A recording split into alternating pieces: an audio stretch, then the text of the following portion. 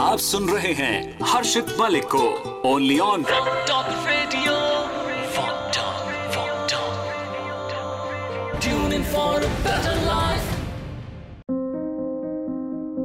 Hello, मैं हूं हर्षित मलिक और आप मुझे सुन रहे हैं वॉक टॉक रेडियो पर मेरे शो आउटलुक मैटर्स पे। आज डिस्कस करते हैं एक बहुत ही सेंसिटिव टॉपिक के ऊपर जो लोगों को बहुत अंदर से कचोटता है, परेशान करता है। इस लाइफ के अंदर हम अक्सर जिस काम को कर रहे होते हैं उससे सेटिस्फाई नहीं होते हैं, दुखी से रहते हैं, परेशान से रहते हैं कि इतनी कोशिशें करी, इतनी चीजें करी, फिर भी रिजल्ट ऐसा क्यों नहीं निकला। कमी क्या रह गई थी? क्या मेरे अंदर कमी थी? अगर हम खुद से ये मानते कि मेरे अंदर सब कुछ ठीक था तो फिर सामने वाले की गलती है, वो उसे समझना नहीं चाहता, उसका माइंडसेट खराब है, वो मुझे डोमिनेट करता है या करती है, वो मेरा बॉस होने के लायक नहीं है, ये मेरे यहाँ काम करने के लायक नहीं है, पता नहीं मेरे को इस बिजनेस से, इस प्रोफेशन से इनकम क्यों नहीं हो रही है, इतनी मेहनत में करता हूँ, पता है भगवान चाहता ही नहीं है मैं आगे बढ़ूँ, सब उसकी गलती है, ब्ला ब्ला ब्ला ब्ला ब्ला। इसी सब को तो हम लोग सोचते रहते हैं और अंदर से टूट जाते हैं, फ्रस्ट्रेटेड हो जाते हैं, गुस्से में रहते हैं और उससे अपनी सेहत तो खराब करते ही हैं बट अपने आसपास के लोगों का माहौल भी खराब कर देते हैं और कहीं कनेक्ट नहीं कर पाते, क्योंकि जब अंदर से खुशी नहीं आती यार तो कौन खुश रहता है इस दुनिया में। बट ये सब ऐसा क्यों होता है, किस लिए होता है? एक छोटी सी कहानी से आपको समझाता हूं। एक पिता होते हैं, बड़े होते हैं, बट ऐसी कोई उनकी एज नहीं होती है, बट कैंसर ने उनको ऐसा घेर लिया होता है कि उनको पता है कि अब उनके कुछ ज्यादा जिंदगी के दिन नहीं रह गए।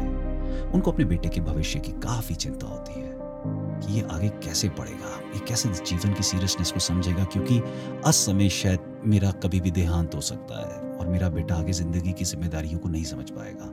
तो उन्होंने उसे अपने पास बुलाया, राहुल इधर आओ। जी पिताजी।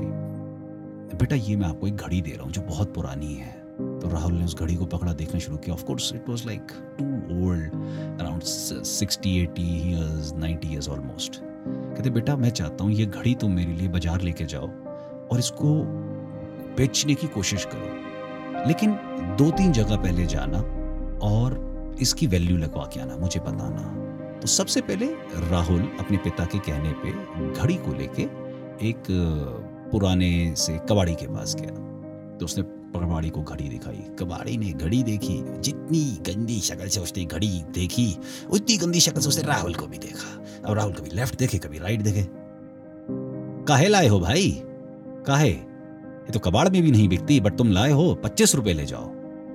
राहुल ने सुना, बड़े गुस्से में वो अपने घर गया। बाबा 25 रुपए लगाया उस कबाड़ी ने। तो उन्होंने कहा चलो एक बेटा घड़ी वाले पे जाओ, वही इसकी ठीक वैल्यू लगा देगा। राहुल एक अच्छे बच्चे की तरह पापा की घड़ी लेकर एक दुकानदार के पास चला गया, घड़ी वाले पे। उसने उसको दिखाई ये घड़ी। उसने कहा ये घड़ी है, मुझे ये घड़ी बेचनी है, मेरे फोरफादर्स की है। उन्होंने घड़ी ऊपर से नीचे तक देखी, सब देखी, घड़ी की ट्रेडिंग करते थे वो दुकान वाले।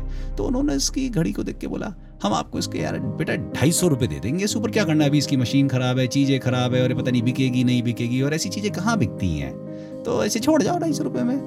तो ठीक है। राहुल को अच्छा नहीं लगा, वो चिढ़ सा गया था, वो बड़ा गुस्से में घर गया, बट पिता के सामने कुछ बोला नहीं। बोला पापा ऐसी घड़ी आप देते ही क्यों, ऐसी चीज़ क्यों देते हो जो कहीं बिके ना। कहते बेटा अब एक काम करो, अब आप इस घड़ी को लेके एक म्यूजियम पे जाओ। उन्होंने उस म्यूजियम का एड्रेस दिया। राहुल अच्छे बेटे की तरह अपने पिता की बात मानता हुआ म्यूजियम में चला गया। म्यूजियम था बहुत बड़ा। राहुल जैसे अंदर घुसा, डरा हुआ, सहमा हुआ कि 2 जगह तो मेरा इतना हाल हुआ, यहाँ पे न जाने कितनी बेइज्जती होगी और पिताजी को क्या हो गया है, इस टाइम में आके घड़ियां बेचने में लगे हुए हैं। राहुल अंदर गया सक पकाता हुआ म्यूजियम में। तो म्यूजियम के मैनेजर आए, या कैन आई हेल्प यू? तो राहुल ने कहा हाँ जी सर, मेरे पापा ने घड़ी दी है, तो वो चाहते हैं कि आप इसकी वैल्यू को देखें, क्या एक घड़ी की कोई वैल्यू है, बिक सकती है। तो उन्होंने जैसी घड़ी देखा उन्होंने तुरंत चश्मा हटाया, उसको एक कपड़ा से साफ किया और कहा आओ बेटा बैठो। राहुल हैरान। उन्होंने तुरंत अपने और जो एक्सपर्ट टीम्स थी उनको बुलाया, थोड़े लेंसेज मंगाए घड़ी को देखने के लिए, आगे पीछे ऊपर नीचे 2-4 किताबें खोली, नेट के ऊपर सर्च किया और कहा बेटा आप चाय लोगे, कॉफी लोगे, क्या लोगे? राहुल हैरान, ऐसा क्या हो गया इस घड़ी में? फिर उन्होंने बहुत देर बाद राहुल से कुछ बात करी और राहुल मुस्कुराता हुआ घर आया। राहुल ने अपने फादर को ये बात बताई कि पापा मैं उधर गया, उन्होंने मुझे इज्जत दी, बिठाया, चाय पूछी, नाश्ता कराया, और पापा उन्होंने कहा बेटा एक यूनिक मॉडल है, हम आपको इसके 25,000 रुपये देंगे, आप अपने फादर से बस रिटर्न परमिशन ले आओ कि हम इसे अपनी म्यूजियम में रख सकते हैं, बेटा इसकी वैल्यू है। तो उसके पापा मुस्कुराए, बेटा अब आपका क्या कहना है? राहुल ने भरी आंखों से पापा को देखा और बोला, पापा मैं शायद आपका मतलब समझ पाया। हमें हर चीज की राइट वैल्यू पता होनी चाहिए, उसके लिए हमें उसकी सही जगह पता होनी चाहिए कि वो कहाँ लेके जाया जाए, नहीं तो लोग उसके उल्टे सीधे वैल्यू लगाते रहते हैं और हम फ्रस्ट्रेट होते रहते हैं। तो दोस्तों, इस कहानी का मोरल ये बनता है कि हम अपने जीवन में कभी ये तय नहीं कर पाते कि हम कोई बिजनेस, कोई जॉब क्यों कर रहे हैं। क्योंकि हमने एजुकेशन कर ली थी, क्योंकि हमारे दोस्त करना चाहते थे, क्योंकि हमारे पे सोसाइटी का, फैमिली का प्रेशर था, या मैं दिशाहीन था इसलिए मैंने कमाई करने के लिए कुछ भी जो ऑप्शन सामने आया मैंने कर लिया। जब हम एक सही जगह पे नहीं होते, जहाँ पे हम अपनी किसी एक्स फैक्टर की वजह से या अपनी काबिलियत की वजह से टिकते हैं, वहाँ पे हमारी लगातार इंसल्ट इसलिए होती है क्योंकि हम वहाँ पे अपना बेस्ट नहीं दे पाते। मैं अगर आज कार के मैकेनिक के शोरूम में जाऊंगा और वहाँ पे काम करने लग जाऊंगा कुछ पैसों के लिए, तो जब भी मैं गाड़ी ठीक करने बैठूंगा मैं कुछ ना कुछ फॉल्ट कर दूंगा, तो मुझे गालियां ही तो पड़ेंगी, धक्का ही तो मिलेगा, बाहर ही तो निकाल दिया जाऊंगा।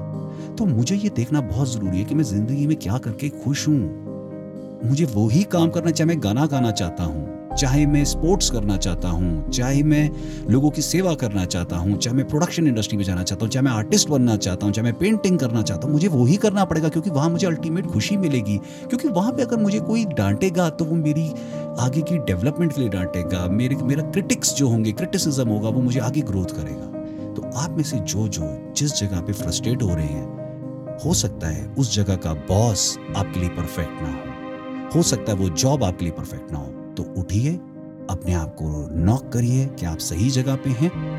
अगर सही जगह पे नहीं तो दूसरी जगह जाइए, अगर गलत जगह पे हैं तो इतने गट्स लाइए कि बाहर आइए। सो आज से चेंज योरसेल्फ, वैल्यू करना सीखिए अपनी और सबकी। सुनते रहिए मेरे साथ Outlook Matters Walk Talk Radio पर। Tune in for a better life.